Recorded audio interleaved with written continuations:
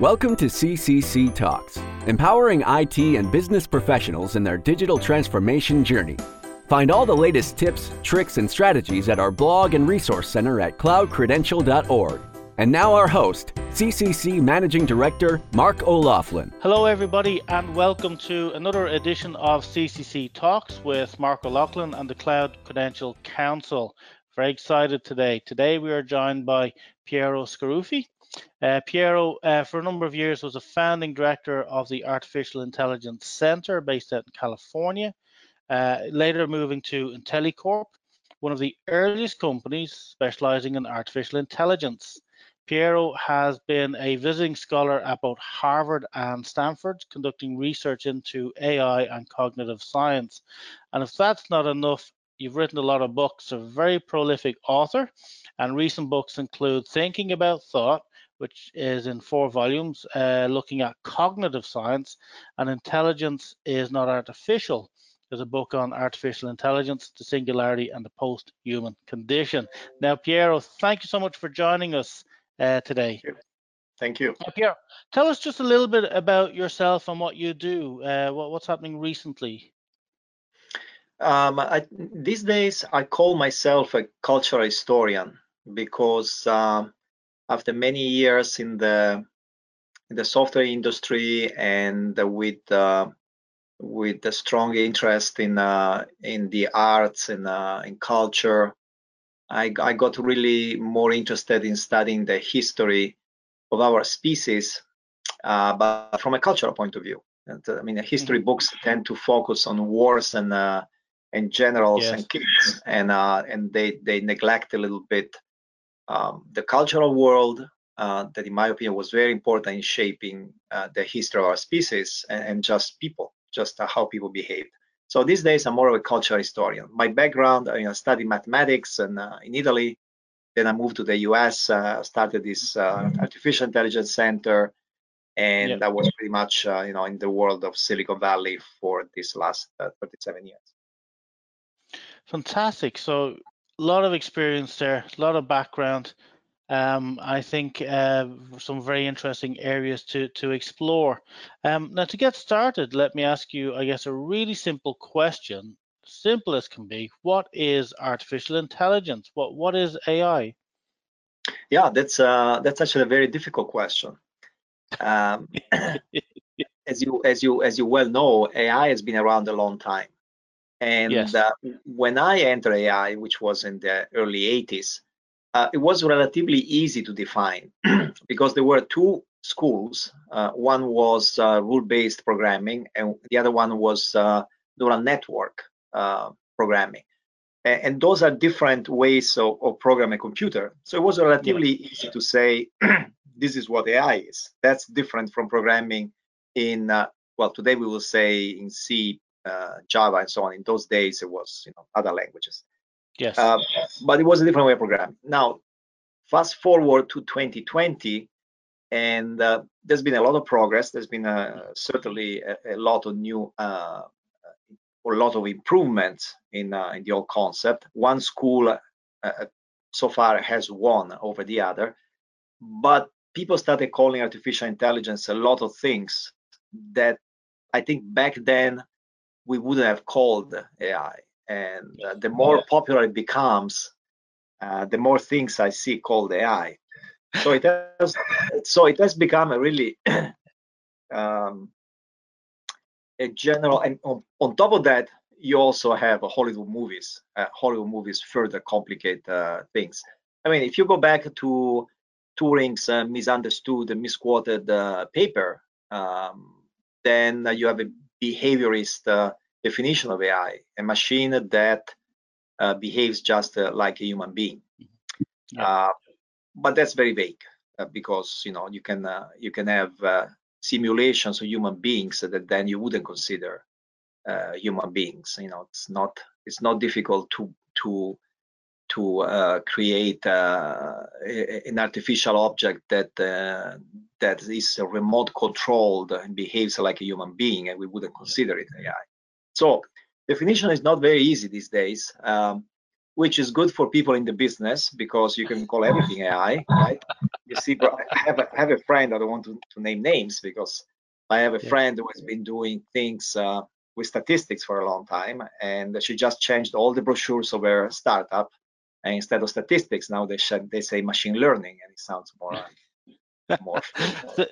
There is an element of that, I think, and I think when you're talking about the AI and other things that could be called machine learning, whatever that is, you've got to try and understand some of the basics, of what this is. To be able to see, is what's being presented today something that existed in another form previously, with just the labels changed. So other thing, you were mentioning there that AI can be called other things. One of them, machine learning. Are there any other phrases or names that you've come across recently that get confused with AI? No, I think now that's the word AI is becoming prevalent, but again, sometimes it means nothing. So I prefer. I mean, when you talk with people here who are really doing AI, then they will be more specific. I'm working on GANs. I'm working on the transformer method. So it's more specific. Then you really know what they're talking about. When a startup tells me I have an AI product, I have no idea what's behind it. It could be old-fashioned linear regression. It could be, just So one thing that you may have noticed in my talks, I tend to not so much demystify, but just tell the truth of what is going on. That I call the Hollywood AI and the Chinese AI.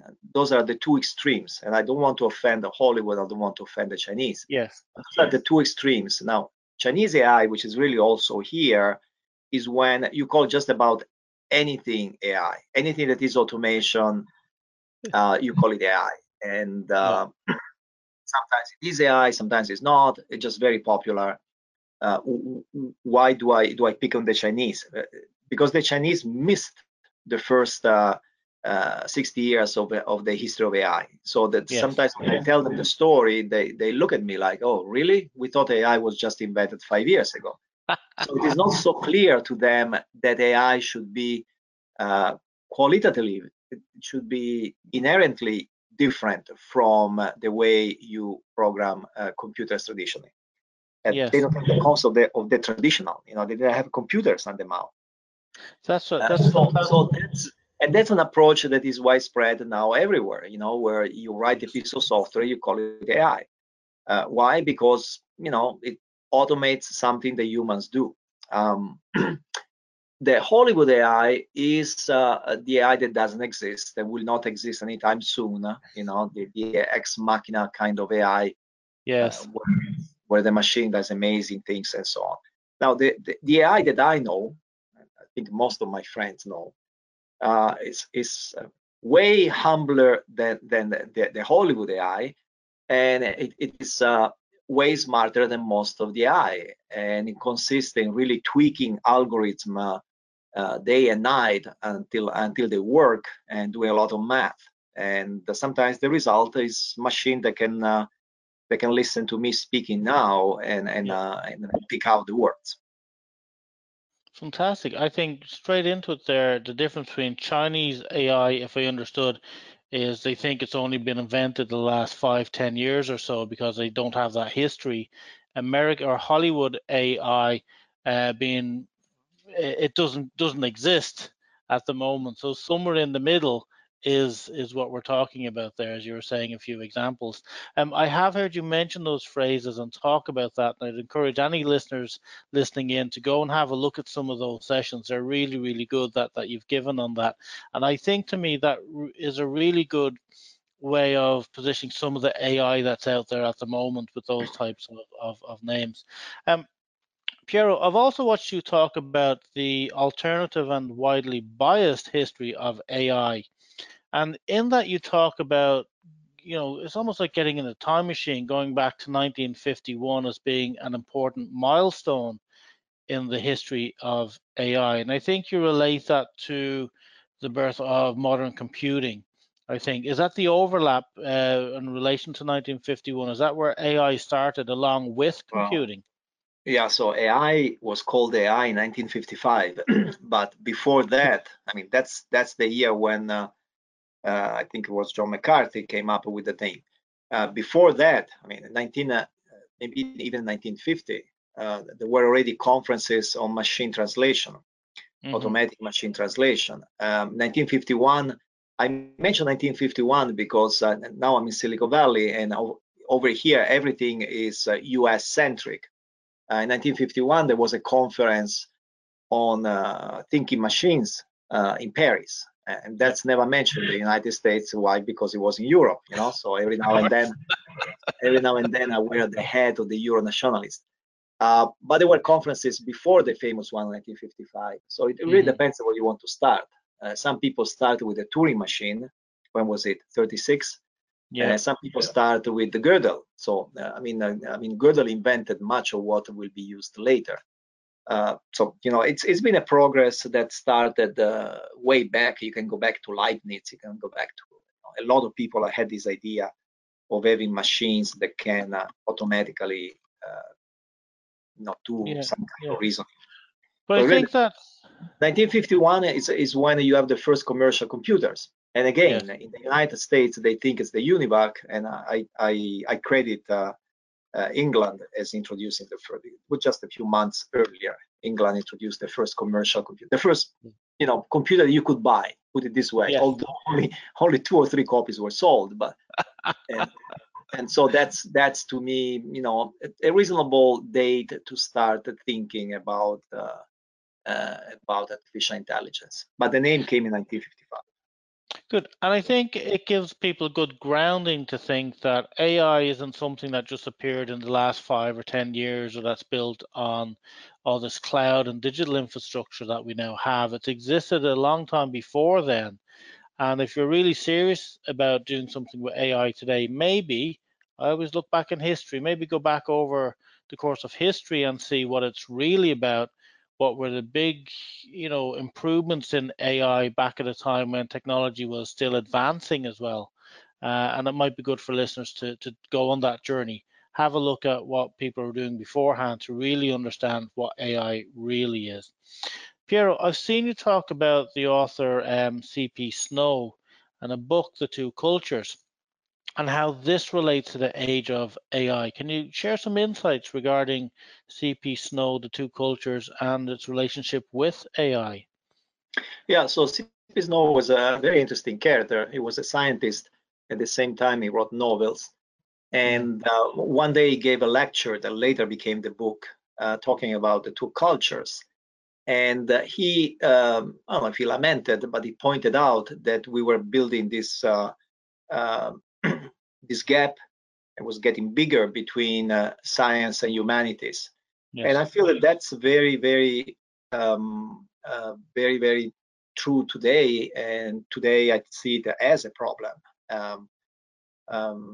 So the first thing you notice, very, very obvious in universities like Stanford, where I spend a lot of my time, is the gap between science and arts. That's to most artists, science is a mystery. Sometimes it's just mumbo jumbo, and that to a lot of scientists, art is at best a Sunday hobby.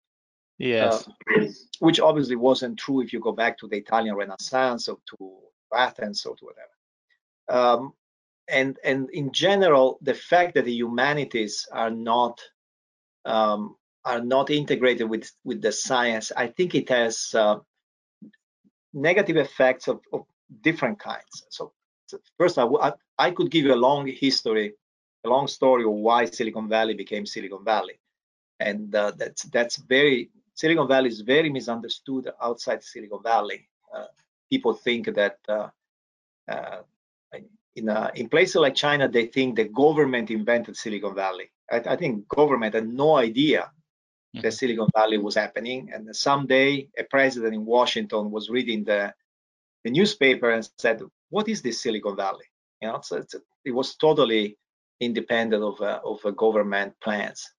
Yes. And in Europe, they tend to think it's just a bunch of greedy capitalists that somehow out of nowhere invented this area.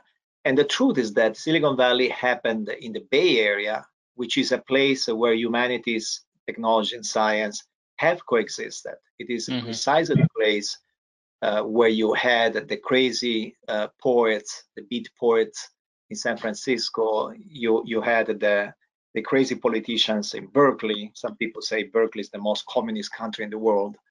And then you had technology that came by accident, came with World War II, and especially with the Cold War. And it was precisely the interaction that gave us this incredible creativity. It gave us the garage startup, which is not the typical European corporation. And it gave us all these people who think different, go to work in t-shirts and shorts, and sometimes do drugs, do all sorts of So I think that when you separate, when you split, when you humanities and science, you lose something that to me is important. AI is also a good example. I mean, today everybody talks about deep learning, which is the most successful branch of modern AI. And deep learning has given us Siri, has given us face recognition, and so on. So it has been successful. But I gave a talk where I said deep learning is not deep thinking. What humans do is not just to recognize that a cat is a cat. That's relatively easy, by the way, for us humans. It's something we do without having to see millions of cats. Machines need to be shown millions of cats before they understand what is a cat. But when we see a cat, there's a whole story behind cats. We know what cats do, and we can relate to Schrodinger's cat in physics. And that's deep thinking, and machines don't do that. And so, if you don't have this connection with the humanities, sometimes you miss the point of what it means being human and the things that humans really do. I mean, we don't play chess as well as a machine. But we can go shopping, we can have a political conversation, and the machine that plays chess very well cannot do any of these things. So, so that's my interest in C.P. Snow's thing. That it's now 60, maybe 70 years old, but I think it's very current. And so many of the things that I do here in Silicon Valley at Stanford in particular are trying to bridge humanities and sciences. It's an amazing view, and I encourage people to have a think about that, the bridge between the humanities and sciences, the tale of two cultures, and then you go on about talking about the difference between deep learning and deep thinking. I've heard a lot of people talk about deep learning, less people talking about the deep thinking part, and I think that would be as important, if not more important as well. You need to have both as that balance. I think that's very interesting. Might help people as well to try and understand a bit more about what their AI is. Is it doing more of the learning or thinking, or how it's going on? Is today's AI just better automation through better software and based on cloud and digital technologies, or is there more to it than that? No, I think there is more. I mean, ultimately, that's what it is, and in many cases, that's all it is. But if we talk about the people who are really doing AI in the lab, as I said, they spend day and nights tweaking algorithms. Well, those algorithms have something different, and the foundations are from the 50s. Neural networks. Now I can remember. I mean, when the perceptron was first demonstrated was in the second half of the 50s. Before that, people like Minsky and others had implemented the hardware neural networks. So the concept goes back a long time. But today we have algorithms that allow people to create neural networks with hundreds of layers, and that was not available before. So from the point of view of computational math, there is something new. From a conceptual point of view, maybe it's not so new, but if you are a computational mathematician, you appreciate that there has been some significant improvements that go back. You know, I usually say that 2000 2006, 2007 is when this algorithm came out and changed what you can achieve with these concepts. So the concepts was there before, but without the mathematical engine, you wouldn't have the results here today.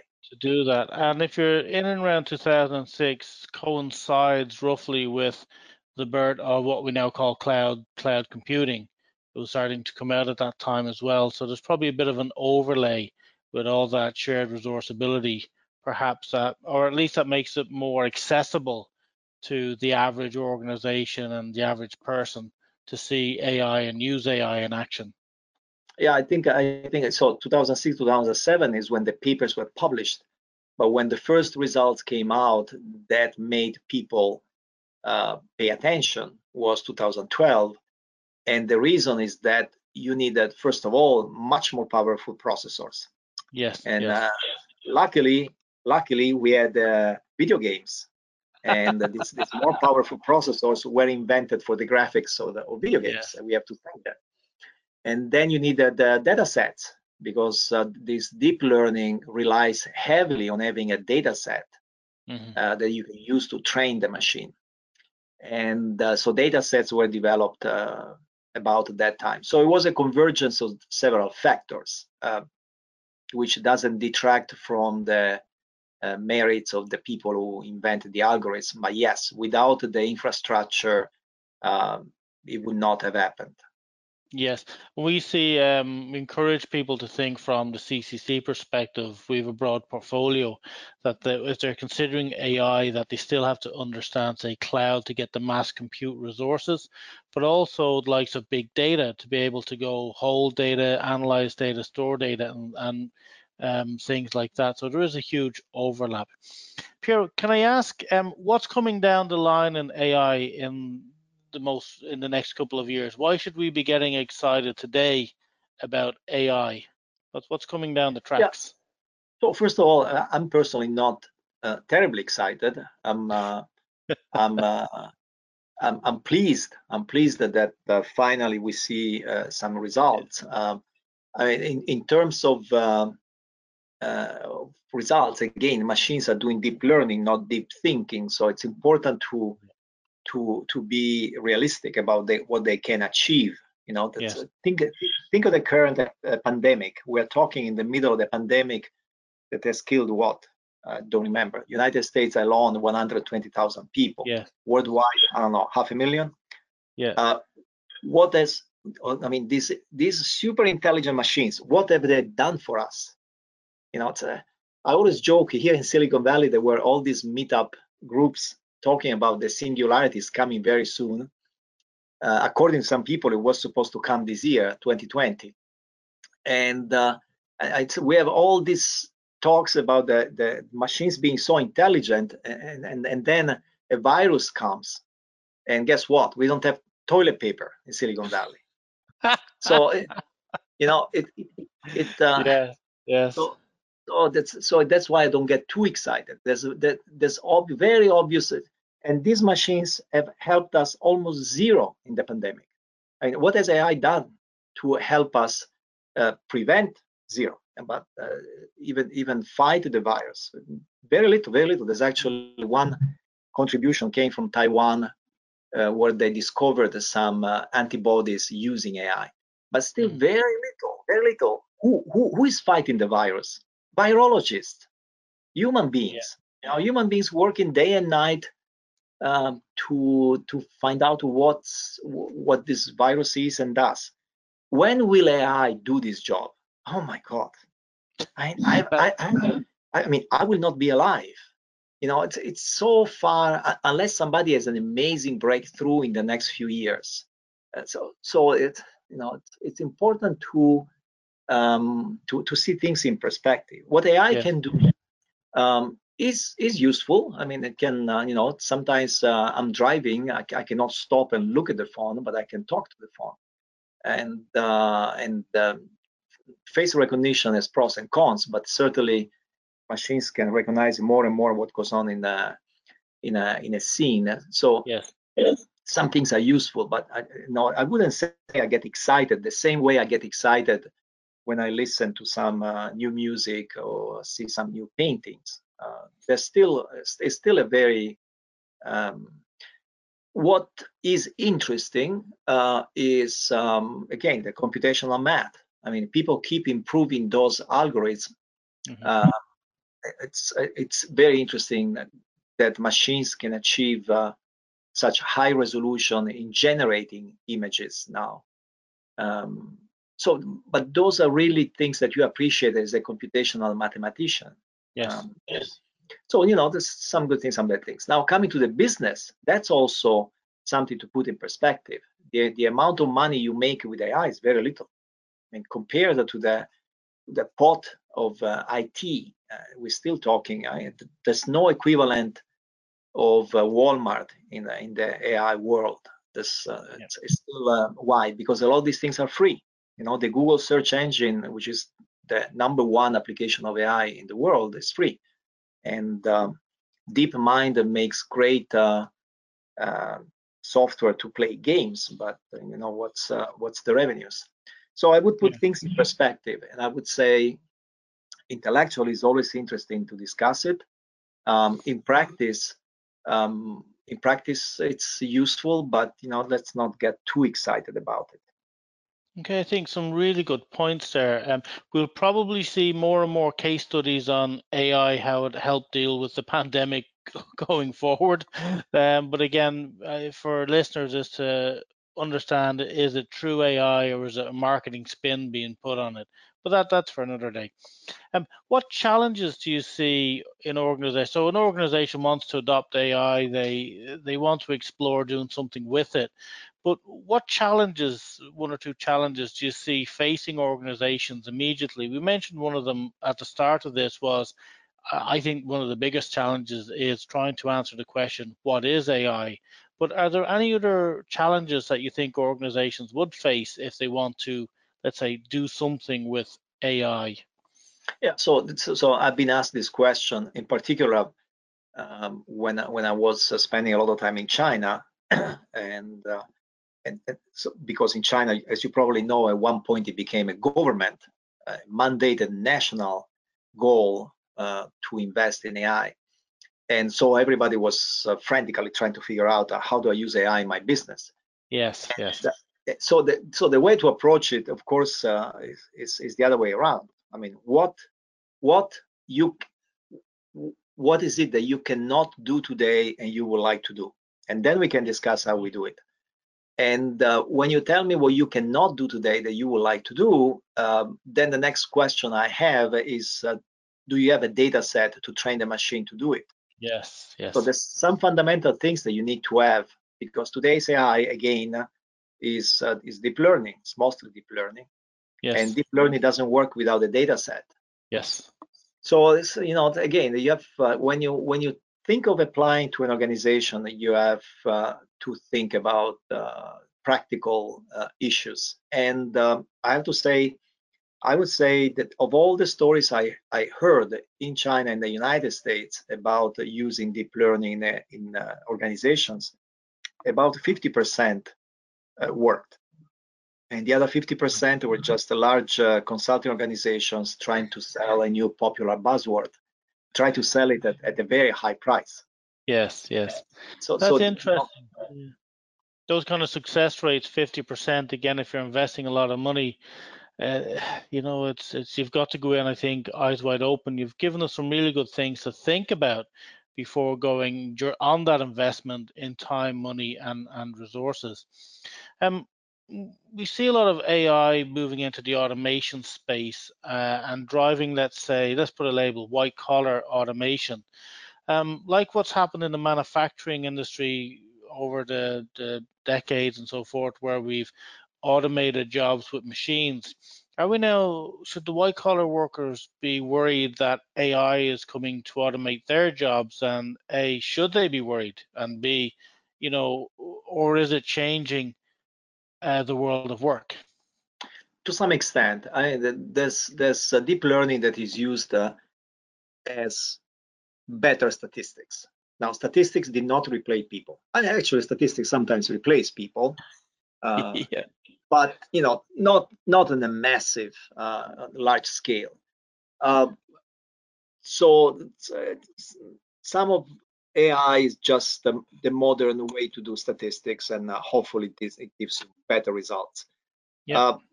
The jobs that can be replaced, whether they are blue, white, red, yellow, Yep.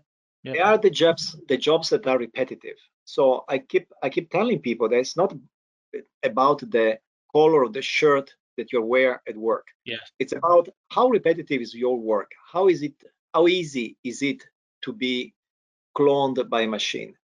And Yes. what has happened over the last 20, 30, 40 years, for a number of reasons, is that we have come up with rules that people have to follow in an office.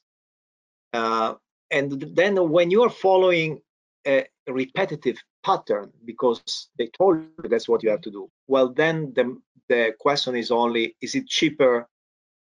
Is your salary cheaper, or is it the machine cheaper? And then you pick the one because that can be done by a machine. So it really Yes. depends on the job that you're doing. So I disagree in general that white collar jobs can be done by machines. Most of them cannot.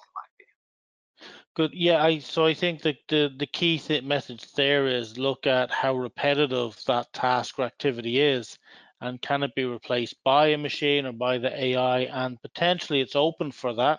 So identify it if you're in one of these roles, figure it out, and figure out what you need to do to grow beyond maybe that role or that task, because automation will happen. It's happened in manufacturing significantly, and so it's encroaching now into, again, whatever it's the white collar, whatever type of collar it is, whatever type of job, as you said, it doesn't matter. Whatever type of job, it's looking like automation is now. We're looking to use the software automation and AI to deal with some repetitive roles that we see. So educate yourself and try and move into the next higher value role or something like that, or it will probably create different jobs. Piero, can I ask you, are there any ethical implications of using AI or any risks to society in the use of AI? That's the question you have to ask about any technology. Yeah. There are always big ethical questions. It's interesting that, of course, I had no idea about this virus. But years ago, I was talking about one effect of automation is that it creates what we now call social distancing. You are increasingly surrounded by machines. Yes. In my presentation, I like to show the picture of this subway in China. It was early morning, but still, this was China. You think China is crowded. And I was in the subway and I took pictures. I was surrounded by machines. A machine sells tickets. Then there's a machine selling food. There's a machine selling drinks. There was a machine selling toys. Then I don't remember. And then to enter the subway, what I have to do is give the ticket to a machine. Machine gives it back. I go downstairs. A machine comes, which is a robot. The modern subway trains are robots. There's a human being there just in case something happens. Yes. So I was completely surrounded by machines. And not only that, when you board the train, what do you see? You see thousands of people. Are they talking? No, they are like this. Yes. They have a smartphone, right? So I was talking about the effect of technologies to create this social distancing, which I wasn't calling social distancing. Then it's sort of ironic that a virus comes and forces us. Yes. But anyway, so why I bring up that example? Because that's not what you usually think of as ethical, but actually it has a huge impact on our daily lives. And so besides the issues with privacy and with the surveillance society and so on, technology always has a huge impact on our lives. And it's always debatable what is good and what is bad. And of course, older people tend to have memory lane, so older people tend to see the negative sides, and younger people tend to see the positive side. So there's long discussions to be had about technology. Some of them are just revising, recycling old ideas from McLuhan, many other great thinkers of the past. the question is always, so who should be in control of these ethical issues? And that's always Yes. that delicate thing. I mean, you want the government to decide was it ethical in using the technology for the government? Yes. If the government, who? The corporations? Corporations are there to make money. Yes. Yes. It's a tough question. Yeah. Yeah, I think it's a tough question. I think many organizations will struggle to get the answer to it, but they should look and understand their tolerance for ethical challenges and how they relate or how they might deal with those, to kind of de-risk any exposure or to take on some risk. But I think that'll be at the moment on an organizational level, and it can be different from different organizations. But ultimately, who's defining what these ethical things are, as you said, even that's difficult itself. Piero, I guess critical question and our final word in this session will be, do you think, can AI make the world a better place? Oh yes, that's why I got into AI at the beginning. One of the early applications of AI was in the medical field. Yes. And I remember in those days I was thinking, why only rich people can access the best doctors? Why can't we have machines that are as good as those doctors and anybody in the world can use? And that never happened, unfortunately. It turned out that cloning a doctor is one of those very, very difficult things. It requires thinking. You know, it turns out that doctors use science, but the way their way of reasoning is not a logical reasoning. It's much more complicated. A lot of built-up experience. Yeah. Right, and it's plausible reasoning, and it has to take into account so many. So anyway, so it never really happened. But that is what we hope to achieve. The whole idea of automation is sometimes misunderstood. Automation is not just for big corporations to make more money. It's also for ordinary people to have access to tasks that traditionally are very expensive. Yes. And suddenly, you know, some of these, I mean, the smartphone is a good example. You know, so the smartphones in India for less than $100, and yes, hundreds of millions of people have a smartphone. Which 20 years ago was unthinkable. I mean, you go on the internet if you work for. When I got on the internet for the first time, it wasn't even called the internet. Yeah. Only big universities, big corporations, and governments. Yes. That was it. I mean, I think even Microsoft wasn't. Well, Microsoft didn't exist. Even some big corporations were not on the internet. Well, today, everybody, and you can find all sorts of information. You know, it's. There was a point in life, if you think of it, how many people knew or could find out what is the capital of Kazakhstan? Yeah. You know, only if you had money to buy the Britannica. And I mean, I remember as a child that getting the gift of the encyclopedia was a major gift. It was a big thing. Yeah. And I think today, that quote that today's children are the first generation that will never be lost, in general terms, because they carry a map with them in basically their phone. That's just in general terms. So I think that's interesting there. The other thing, just to finish on the doctor analogy that you were talking about, the other big thing I think that even if the technology did allow medical professionals to be clones, there's probably that trust element. You know, would I trust the AI doctor over a human doctor? And I think that would be another barrier or challenge that organizations might face with whatever way they implement AI solutions, is always that trust factor based on will the customer, will the end user have trust in that, and how they try and build and foster that. Sometimes it's a generational thing, sometimes it's a sales thing, sometimes it's somewhere in the middle like that. So I think interesting times ahead. That's another fascinating topic that we've seen in many areas. I can prove you mathematically that the machine will make fewer mistakes than a human being, yes. But you may still trust the human being better, and you cannot explain it rationally. You know. Yes. And one favorite example is the when we go hiking in the forest, and sometimes we think there's a bear, and there is no bear. Now the machine might not make that mistake, but I think you would trust me better than the machine precisely because I made that mistake. Somehow it tells you, I know what happens in the forest, right? Yes. But we have to be very happy that AI is beginning to provide very useful information. Years ago, I was talking about my dream AI. I visited Philips, a big company that does medical imaging, and they told me they have hundreds of millions of medical images that doctors took for whatever reason, and they'd be sitting there. One doctor saw it. Wow. And so imagine having an AI that scans all those medical images and finds out if there's something wrong. I mean, yes.